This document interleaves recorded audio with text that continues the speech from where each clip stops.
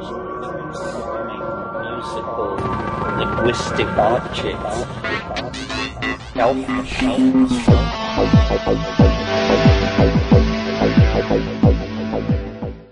Greetings from Psychedelic Space. This is Lorenzo, and I'm your host here in the Psychedelic Salon. And today's podcast features the first of the Palenque Norte lectures that were given at last year's Burning Man Festival. Now, you may wonder why it's taken so long for me to begin releasing these recordings, so I'm going to tell you. Now, if you don't live here in the States, you may not get this joke. But when a young child fails to turn in their homework at school, they would sometimes say, "The dog ate my homework." Well, I'm going to give you that excuse on steroids. You see, a tornado ate my recordings.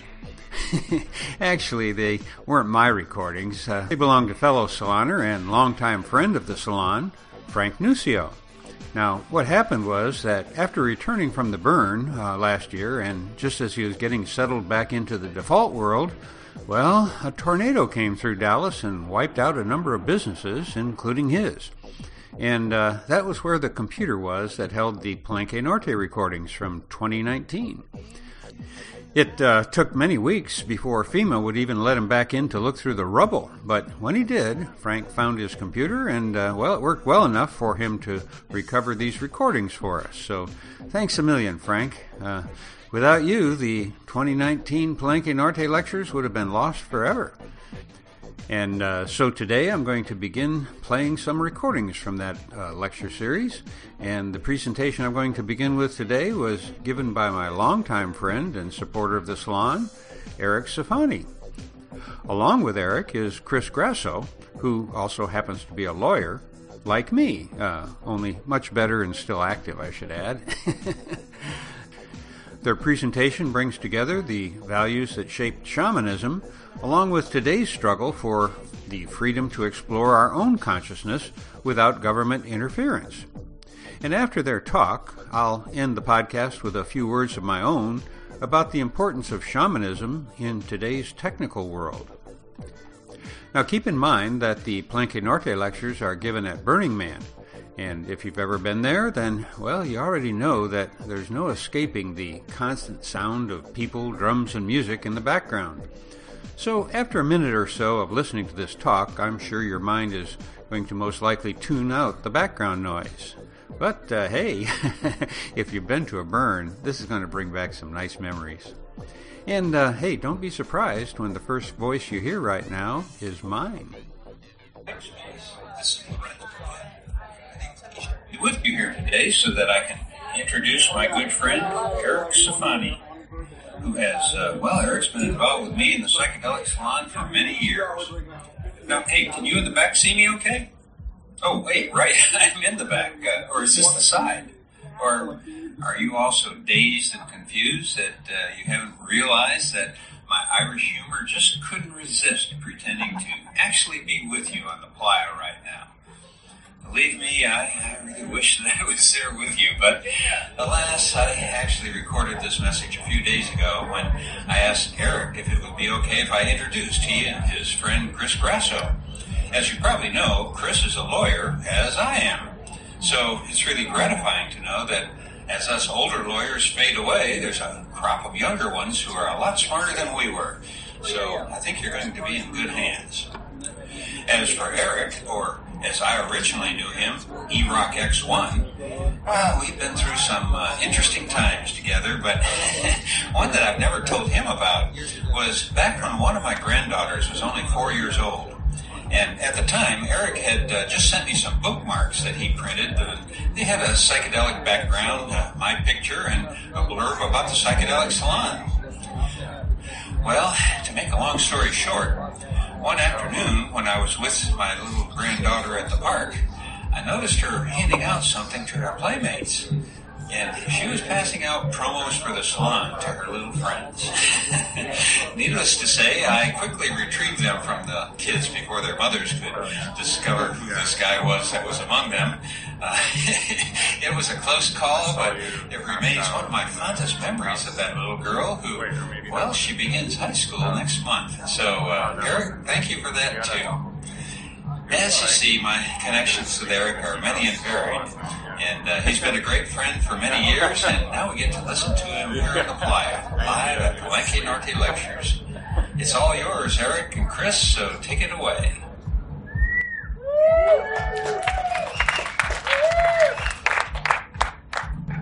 So that was a message from my friend Lorenzo. I don't know how many of you are familiar with the Psychedelic Salon podcast, but it's been going on since around 2003, and I wanted to pay a little tribute to the founders of Palenque. And I don't know how many of you are aware, but Palenque actually started in 1994 in the Yucatan jungle with four guys, one Terrence McKenna, Ken Simonton, Jonathan Ott, and one of my teachers, Rob Montgomery. And they did that for 10 years. And so Ken's over 90 now. And Lorenzo decided to pack the thing up and bring it to Burning Man in 2003. And so this is a long tradition, and it's meaningful for me because 1994 was sort of where I began embarking on this seriously. And so it's a very special group of people who've been doing this for about 27 years. I just wanted to take a moment to recognize those folks. And so our talk today is on shamanism and cognitive liberty. And I actually met this guy, Trailblazer, giving a talk on shamanism about 5 years ago or so. A young kid who seemed to know what he was talking about, and then I learned he was a criminal defense attorney. And he and I have been close friends ever since. And so as my teachers led to me coming here, I'm really honored to bring him and carry this torch forward as it's gone for millennia.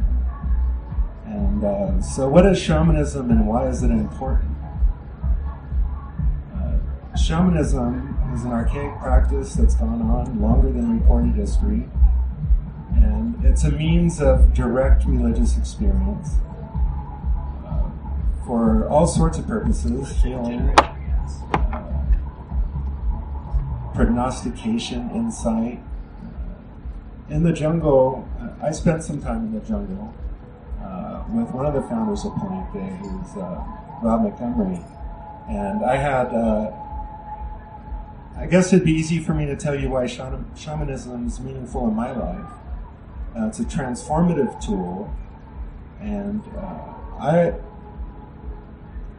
was born in an orphanage in East Los Angeles during the height of the gang-banging drug epidemic to my mother, who's 15 years older than me, and I grew up in drug houses and all kinds of violence and craziness, and I stumbled onto this thing at a rave, and I immediately knew that's where I wanted to put my energy.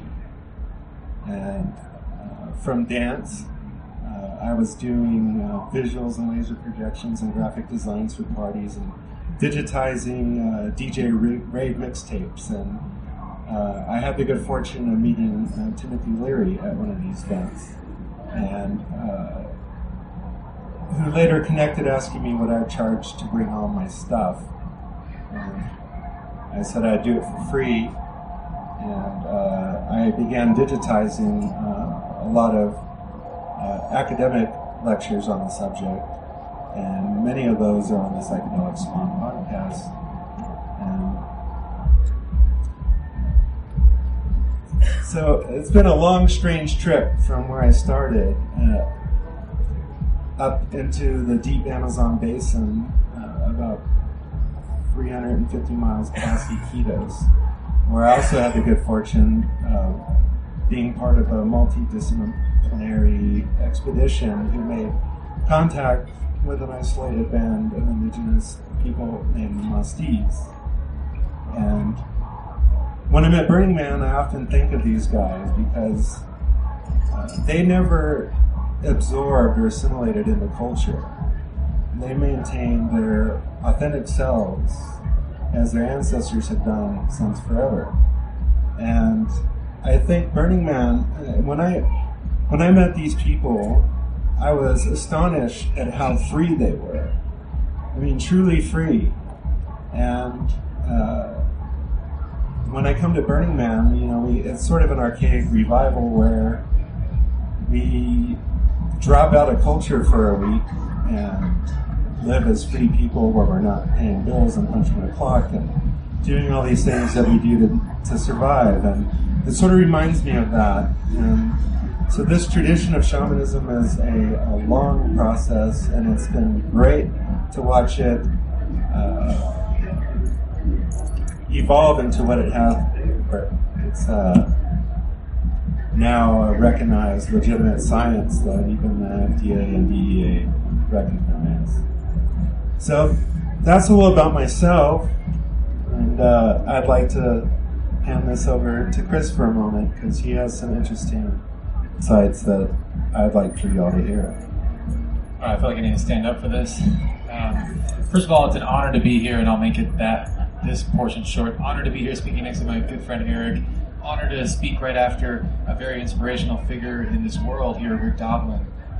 And so, with that being said, he spoke a little bit about Burning Man. He spoke a little bit about a cultural programming that's changed. And I want to speak about a theater of perception. I want to speak about lenses. I want to speak about hallways of mind, programming of neural imprints in your brain.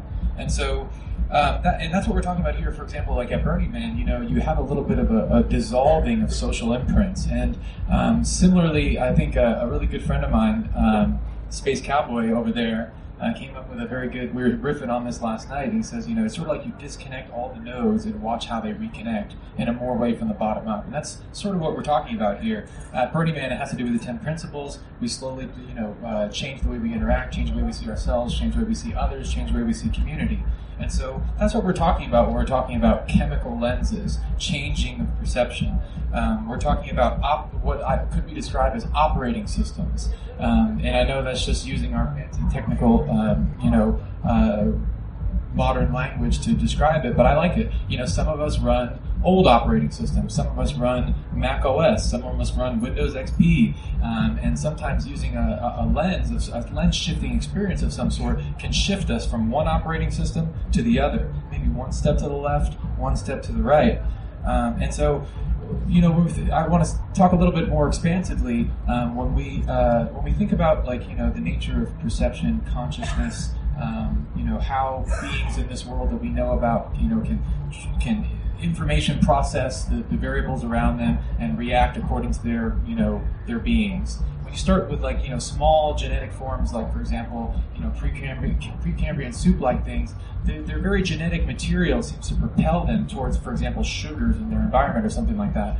But as far as complex egos, complex forms of culture that can support the type of operating system to run as a 21st century human, we're talking about something different. From there, you go to, for example, let's go all the way down the biology chain to whatever, like a dog or a mammal. You have experiential learning, where now you have Pavlovian-like programming. Pavlov being a psychologist in the 20th century who pioneered behaviorism, which means basically you have in his classic experiment, really briefly in a nutshell, you have a dog who gets conditioned to salivate to the stimulus of a bell. And then eventually they feed him with the bell, they feed him with the bell, they feed him with the bell, they take away the food, and then just the bell creates the salivation in their mouth.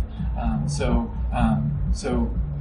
with that, you can program into neural imprinting in behaviorism in that way, in experiential learning. But human beings take it one level further. There's an abstract programming that happens. There's a cultural hijack of the mind. This process that from the first man saying, the pointing out a lion and going, ooh, or whatever it might be, that type of cultural hijack begins to program our minds at an abstract level, and suddenly we get theaters of perception, these corridors of mind. You ever walked out of a movie, like a 007 movie, and you're kind of feeling like a spy a little bit, like that type of thing? You still got that theater of mind, sort of, you're walking into the movie theater, you still feel it. And so I'm talking about, in other words, a change of lens.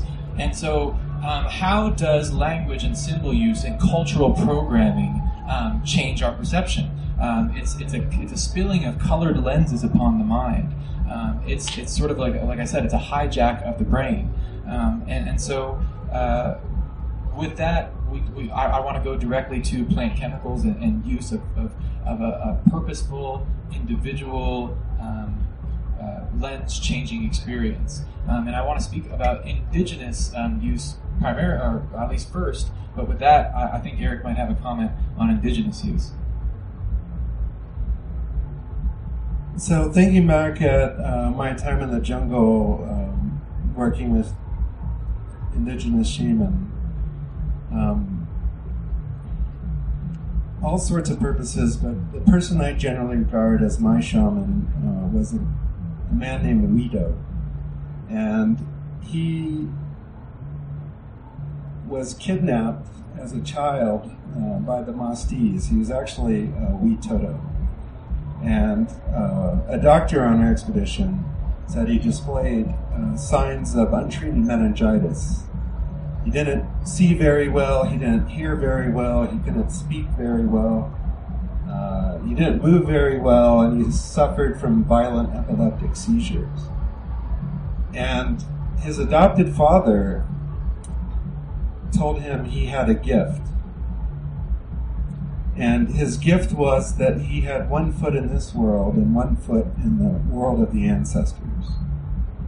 And I think, what a different experience for a young person in our culture who may have a disability or perceived disability. And we must fix you. There's something wrong with you. You can't quite keep up with everyone else. But to tell them that they have a gift and you could learn how to use this gift, and I'll teach you how to use this gift, and you could be of service to a community. I sure wish that we had something like that here. Coming here to Burning Man, where it's dusty and dry, I mean, everything there is alive. And it feels for me very much like home. And if you have any interest in ever going, I highly recommend it. It will certainly change your life for the better.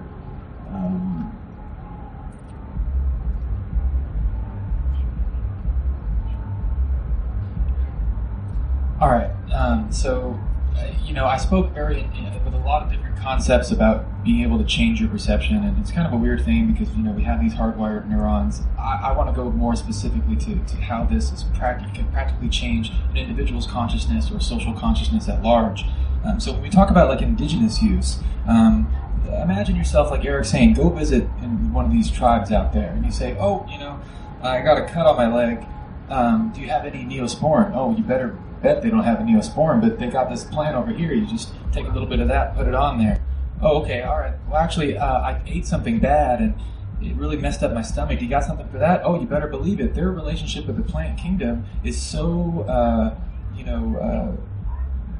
well-tuned that they have this type of connection. So you're telling me that the neocortex, the real focus of the catalyst of what it is to be a human, what it is to evolve culture on the level that we've done it, evolve thinking and consciousness on the level that we've done it, we're not going to have an intimate connection with the plant kingdom at the neocortex level. I would suggest that's the most essential connection that we have with the plant kingdom. And traditionally, it's been a major catalyst in evolving culture, on up from the indigenous tribes. And so what are we talking about? We're talking about thinking. We're talking about metacognition. It's kind of like you're going to the eye doctor and you're sitting there at the eye doctor with the lens thing. Is this better or is that better? Sometimes you have to shift back. Oh, well, let me see the other one. Okay, but what if you were controlling it yourself? What if you had the ability no longer just to be the subject of the cultural imprints that are hitting you and the way that you've experienced the world and the habitual corridors of your mind that have formed once you perceive, reality, and you could take that and you're at the eye doctor yourself and you're going, turn the thing yourself. There's something about that that an individual's sovereignty over his or her own mind that is not only powerful, but I'd say a catalyst for the evolution of consciousness. And so I would say that a lot of our human success over time has focused on this ability to be able to think in new ways. And then we come up with things like, for example, I don't know word for word, but the Einstein quote, we can't solve tomorrow's problems with yesterday's forms of thinking. We sort of need to stare at the night sky and say, those are distant fires. The night sky's been staring at us this whole time, but it's taken, many different shifts of lens to understand, in a way, it's scratching at what's out there. And so the same energetic reality has been necessarily facing us the entire time. And our task as we move into the chaos of the 21st century is to figure out new ways to wrap our minds around it. And so taking an ability to go to be that eye doctor and take it upon yourself to change your own lens, whether it's chemically through something like what we talked about. Rick Doblin was just talking about the decriminalization of psilocybin that's going on, that's currently experienced in Denver, the initiate that's going to go on in 2020 in Oregon. These things are happening right now. And these are tools that people are using right now. And before I turn it over once more, I just want to suggest that in my mind, in the 21st century, if not sooner rather than later, we're going to have the ability to have a technological shift of mind that's much more precise than the wide swath of effects that you might get from, your favorite mind-altering chemical like cannabis or something like that. There might be some effects that you enjoy from that, and there might be some effects that don't serve you as well. But I have a strong belief with things like Elon Musk, Neuralink, and stuff like that, we're going to have the ability to shift our lens non-invasively through technology. And so this conversation is much grander than just using humanity's oldest form of changing our minds and catalyzing our minds, which are plant chemicals. I recently had a recreational psilocybin experience. Right. And I found myself wishing that I was in a more ceremonial setting.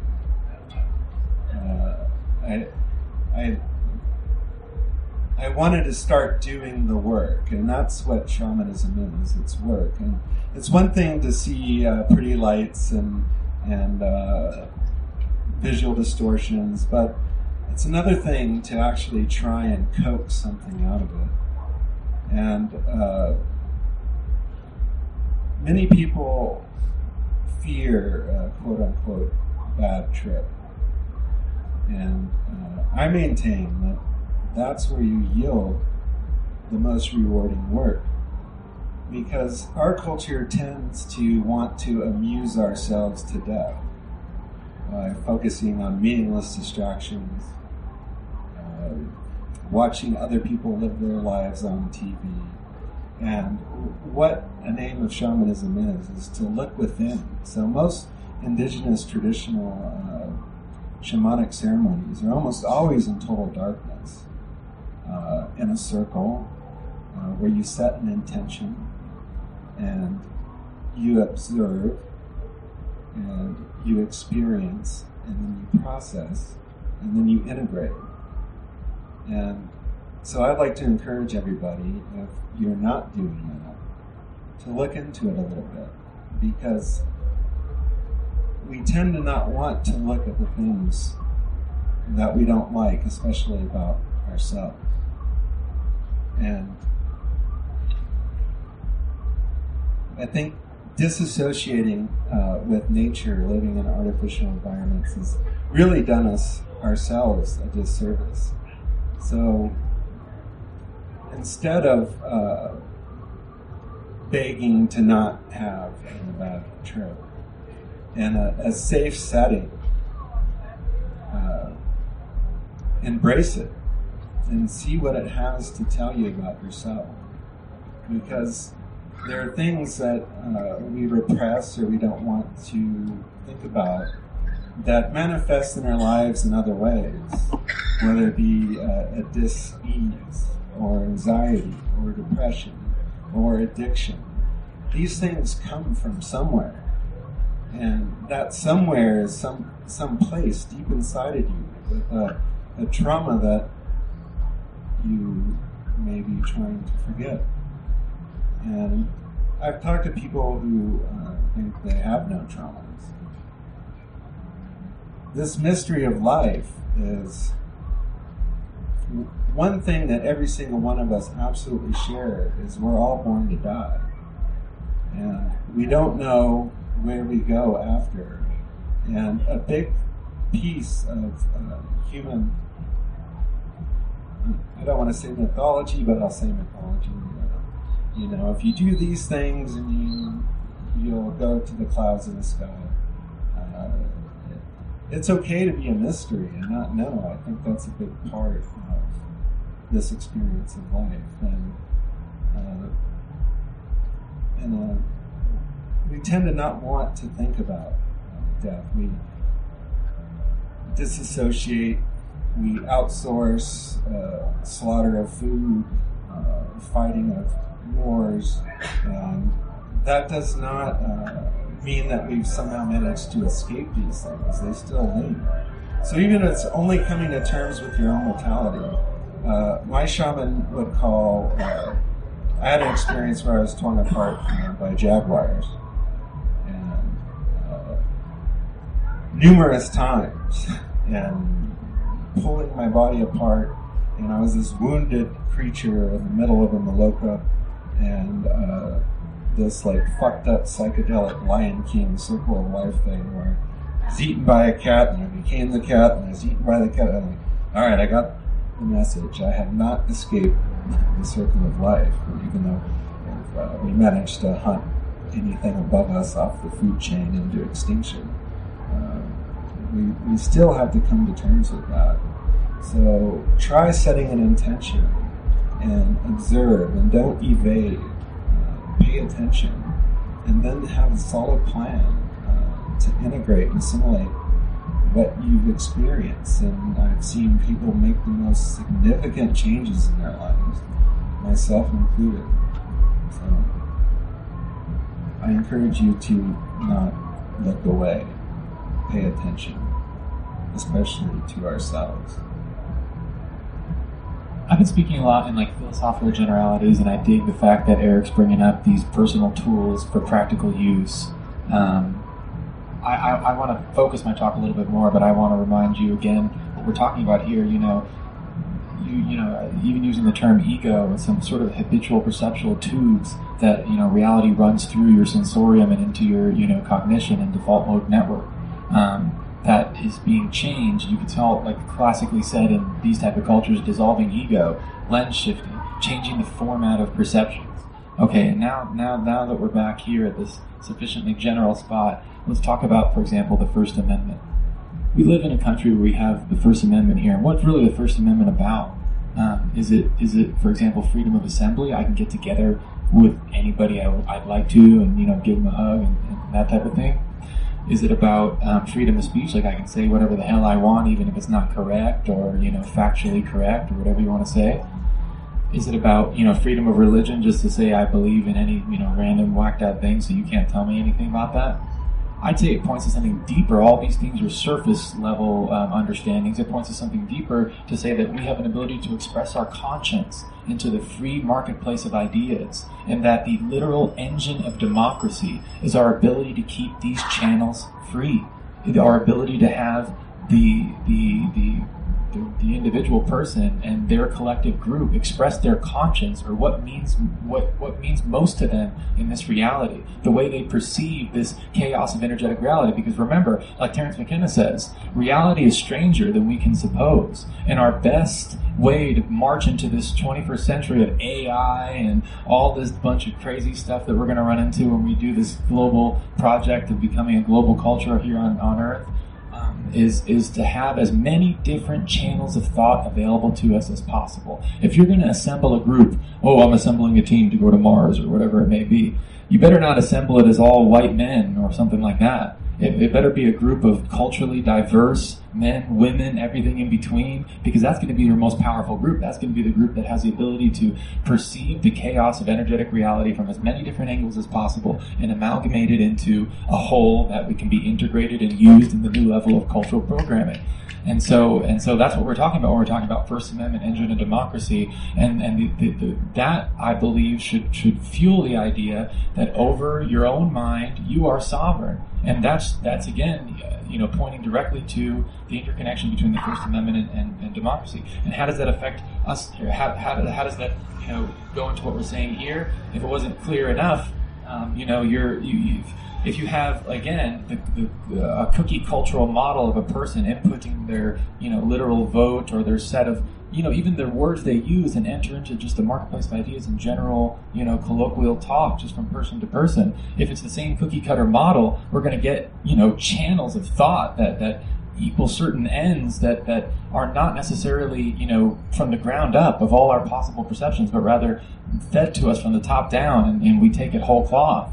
And so, we need to dissolve that. And that's a common word in this area too, dissolving those imprints in order to let, like Space Cowboy says, have the connections, disconnect and then reconnect themselves from like a ground up kind of way. And so I'd really like to speak very briefly on, for example, like spiritual use. This is just me sort of throwing out some conjecture, but you have this default mode network, you have this set of perceptions that you and your 100 billion neuron specific snowflake imprinting and all the energy that gets channeled through this long mess of tangles that is your brain, and those perceptions create certain notions of reality. One thing that I would suggest about spiritual use is not only that it connects you with your subconscious in the sense that no longer is your brain, being fed from, like I said, this default mode network, but you get, you get echoes from disparate parts of your brain that are not normally connected. And I'd say that's touching on the subconscious, but also I have this feeling that there's this like baseline conscious energy. We talked about it, and the last few speakers, wonderful speakers, talked a little bit about, having this resounding feeling that we're all connected. And that just sounds like another, maybe to the wrong, maybe not to anybody here, but maybe in a normal group, that's sort of an inanity of the countercultural movement from the 60s. Oh, everyone's one, we're all together. But what I'm scratching at here is that it's also this sense that our imprinting, our neuronal programming creates the necessary cultural estrangement to make us fluid as citizens, as consumers, as whatever it may be. And even if you're a tribesman, even your own tribe back in the day programmed you to a certain extent to, cut up the world away from the baseline conscious energy. And so not only is there a connection to subconscious, but you're often forging sort of new purposeful connections that really, I think, rather, let me step back and just say the subconscious and this feeling of like connecting to a baseline conscious energy, or in other words, peeling away the onion as feasibly much as you can and sort of connect to baseline conscious energy. With that, I'll turn it over. So in my shamanic practice, besides confronting that we all give up the ghost, I think everybody has had their heart broken. They've been wounded emotionally in some way, and so we shut ourselves off to not be subjected to that pain, and in the process we just create more pain. And after my last ceremony, I had wrote a little something. If it's okay with you, I'd like to share. Pain and heartbreak are essential to the human experience. While they may cause temporary suffering, there lies within an opportunity to learn a valuable lesson that, if used wisely, force us to evolve into a new state of being. Over the long term, only a modicum of positive results are ever achieved driven by anger, fear, hurt, or frustration. When we are no longer able to change the situation, we are challenged to change ourselves. Between every sensation, emotion, and thought, there is a space. And in that space is the power to choose our response. Every decision and action we make co-creates the reality in which we inhabit. This is the key to manifesting the life we truly desire, deserve, right now, right here, within our reach, if only we have the courage to grasp it. One of my cherished friends and mentors once said, "Nature loves courage." You make the commitment, and nature will respond to that commitment by removing impossible obstacles. Dream the impossible dream, and the world will not grind you under. It'll lift you up. This is what many great teachers, gurus, and philosophers who really counted, who really touched alchemical gold, those who pierced the veil between us and the divine, this is what they understood. This is how magic is done. For when it's all over, all that defines us are those magical moments that made us feel alive. This is the truth set into song by so many poets and proclaimed as the ultimate wisdom of many thinkers. The truth is, love is the highest goal we could inspire. Love is the opium that genuinely comforts the pain of life. The shaman's song, the baptism of rebirth anew, the enlightened state of nirvana, the absolute apex of consciousness. Our time is far too precious for it to exist in any state other than total and unconditional love. The salvation of humanity is through love and in love. Open your hearts, live in love. Let our final breath not be full of fear and regret, but in our final exhalation, the moment before we join the ancestors, let us proclaim with absolute surety and sincerity, I am unconditional love.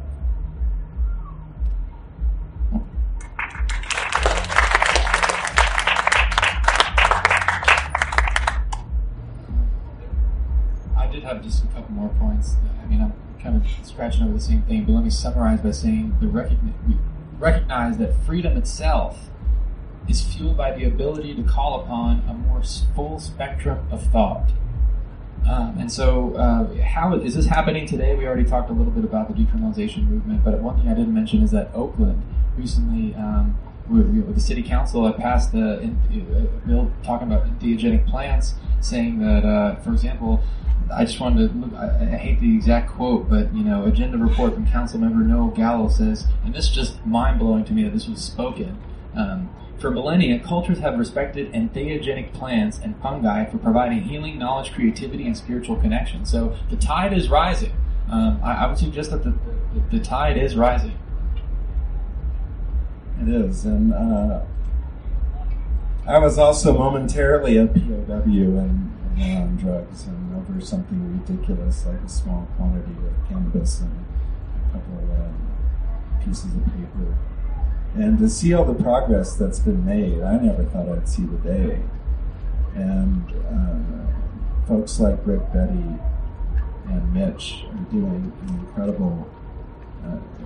when Rick got into this,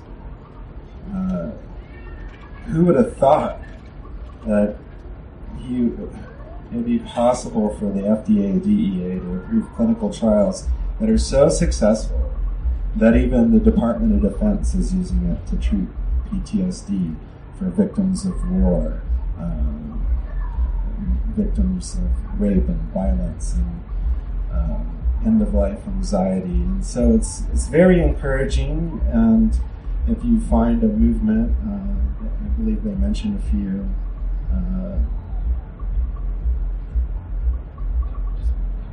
we just mentioned Denver. There was a guy in Iowa who put out.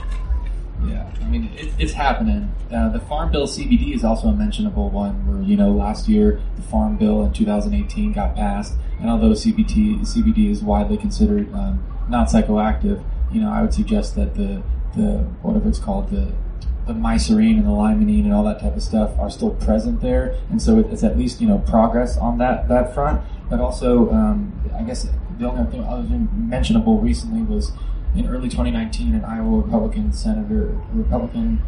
Jeff Shipley said he introduced two bills removing psilocybin from the Controlled Substances Act there and legalizing them for medical use. I don't think it's gone anywhere, but nonetheless, it's things that are happening other than Oakland, Denver, Oregon, like we mentioned, and then the federal bill that's happening. And then just even though it's really not my area, I just want to make one more comment there. You were talking about, and I want to make more explicit my point when you're dealing with things like PTSD or anxiety. You have a a programming that's running a certain program, and that maybe the person cannot see beyond. And then it's intervention, like great things like Rick Doblин's doing and stuff like that, that allows them to see beyond that, to break the perceptual corridors that had normally hemmed them in, and be able to see themselves or the situation from a new light. And so there we go. I'm just tying it back into the shifting of lens, being back at the eye doctor yourself. We get trapped in the boundaries that we create in our minds and to make us feel safe and in control. And perturbing your consciousness to view things from an alternate perspective outside of your normal biases and prejudices and habits could be a rewarding experience. And I'm sure all of you know that. With the legality issue, seeing all the progress, as Terence McKenna said, if the words life, liberty, and the pursuit of happiness do not include the right to use your own body as you see fit, the Declaration of Independence isn't worth the hemp it's written on. I really appreciate everyone coming out, and I really hope you guys have a really awesome rest of your burn. And thank you. We appreciate your time and your attention. Thank you. Thank you. You're listening to the Psychedelic Salon, where people are changing their lives one thought at a time. In closing, I'd like to add a few of my own thoughts about the importance of shamanism in today's modern world, a world that is flooded in technology. Almost 20 years ago, I published a book titled The Spirit of the Internet, Speculations on the Evolution of Global Consciousness. It came out about 10 years or so before the iPhone was first marketed, yet thanks to the many contacts that I had in Silicon Valley at the time, I had some good ideas about where the R&D money in those high-tech firms was being spent. And from that, I extrapolated some ideas about the evolution of our species into a new form of being, one that many of us are calling Homo Cyber. And I still see Homo Cyber as the logical evolutionary step from our current state of Homo Faber. Obviously, these are cultural terms and aren't intended to signify any biological differences in what scientists call Homo sapiens sapiens. Now, we human tool makers are evolving into beings who are part biological and part cyborg. Perhaps we should call these new shamans who arise under these conditions to be Homo Cyberdelics. But I digress. Right now, I'm going to read an abridged ending to The Spirit of the Internet. And if you want to read the unabridged version, all of my books are available for free at lorenzohaggerty.com. Now, as I read to you, I suggest that you consider the fact that you have already begun your transformation into Homo Cyber. Evidence for this is my hunch that it's been a long time since you have gone a week without your trusty phone at your side. In fact, I'll bet it's been a while since you've even gone a single day without that digital limb in your pocket. Our species is in some kind of a major shift in our approach to the world and to one another. Like it or not, you are an early example of this new form of human. My point is that just as humans once used plant medicines to tame their jungle surroundings, today's shamans are using plant medicines to tame the technology that is rapidly taking over our lives. And once again, it is the medicine men and women, the shamans, who are helping us tame this new jungle. Now, here are a few thoughts from the closing chapter of The Spirit of the Internet, which was written in 1999 and published in the summer of the year 2000. Of course, we are faced with the possibility that consciousness may eventually reach a pinnacle of its ability to evolve solely within the biological structure of a human organism. In the terminology of chaos theory, this potential evolutionary dead end can be described as what happens when human consciousness becomes stuck in a less than optimal basin of attraction. The time may be close at hand, however, when the gift of self-reflection becomes embedded in a larger structure, one that embraces the entire human species. How else are we going to rise above the narrow-minded thinking that results in wars and massive ecological destruction?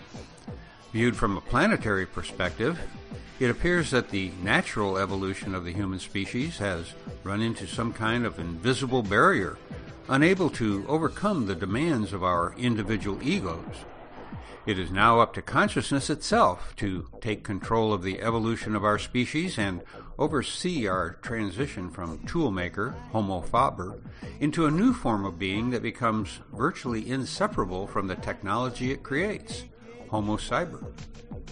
As shamans and psychonauts the world over will tell you, the realm of existence in which Gaian consciousness operates contains measureless treasures of mind. A deep love for the Earth and concern for its biosphere are actually the result of entering into the state of full Gaian awareness that is to be found in theospace. Picture a world in which the distinctions between cyberspace and what we now consider to be consensual reality begin to blur. No longer would it be fashionable to say one is in cyberspace. Instead, each of us will bring part of cyberspace with us into the material world. Over time, our cognitive distinctions between these worlds will dissolve as devices such as the ones described in the following section become commonplace. If such an incredibly complex environment, packed with cybernetically enhanced human consciousness, follows the patterns discovered by Stuart Kauffman in his work on self-organizing complex systems, it follows that the possibility exists for some form of spontaneous new order to arise out of this densely complex soup of consciousness. Before long, it will be commonplace to see affluent teenagers carrying personal electronic companions. And you should keep in mind that I use that term because, well, this was written 10 years before the iPhone was even invented. So I'll begin again here. Before long, it will be commonplace to see affluent teenagers carrying personal electronic companions that are orders of magnitude greater in function than the personal digital assistants used in today's world of business. These new small devices will create a new wave of personal communications unlike anything we have yet experienced. Over time, these devices will become electronic clones of their owners, remembering what books are purchased, which movies are seen, where regular stops are made during the day, and so on. These devices will remember where one goes, what one does, and even what one thinks about the quality and importance of the advertisements that are constantly being streamed to them. The kind of world we are about to bring into existence is being shaped each day by thousands of little decisions being made in companies all around the globe. This is why it's so important for all of us to become more involved in discussions about how this powerful technology is to be deployed. Many of the people participating in these online debates are the same ones who go to work each day and make these important decisions. Of prime importance in all of these decisions is the issue of privacy. If we do not clearly establish one's personal privacy as an absolute and inalienable human right, our grandchildren may never know what it's like to have a private moment. Before we know what hit us, teenagers around the world will always be online, always be able to chat with a friend, no matter where either of them may be at the moment. This constant sense of always being connected will bring with it a definitive change in the way they experience this world.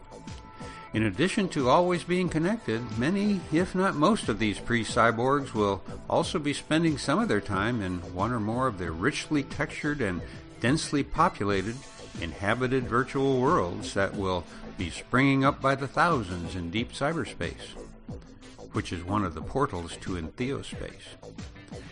As more and more minds constantly jump in and out of entheospace, the possibility arises for order to spring from this chaos of mind, and it is this new order that I see as the awakening of the noosphere as foretold by Teilhard de Chardin. It is anyone's guess as to what form this new order will take. It might become manifest in a kind of super psychic awareness that we all share. In essence, a true global consciousness. Should ever such a moment occur, it would be fair to say that that moment is also when the evolution of global consciousness actually begins. As you may recall, I preface this section with the assumption that within 3 generations, everyone on Earth will always be connected. What if this transition takes 30 generations instead of only 3? Is this any less reason to lay the proper foundation for such a future? At this pivotal moment in the evolution of our species, we are all butterflies on the edge of chaos. And for now, this is Lorenzo signing off from Cyberdelic Space. Namaste, my friends.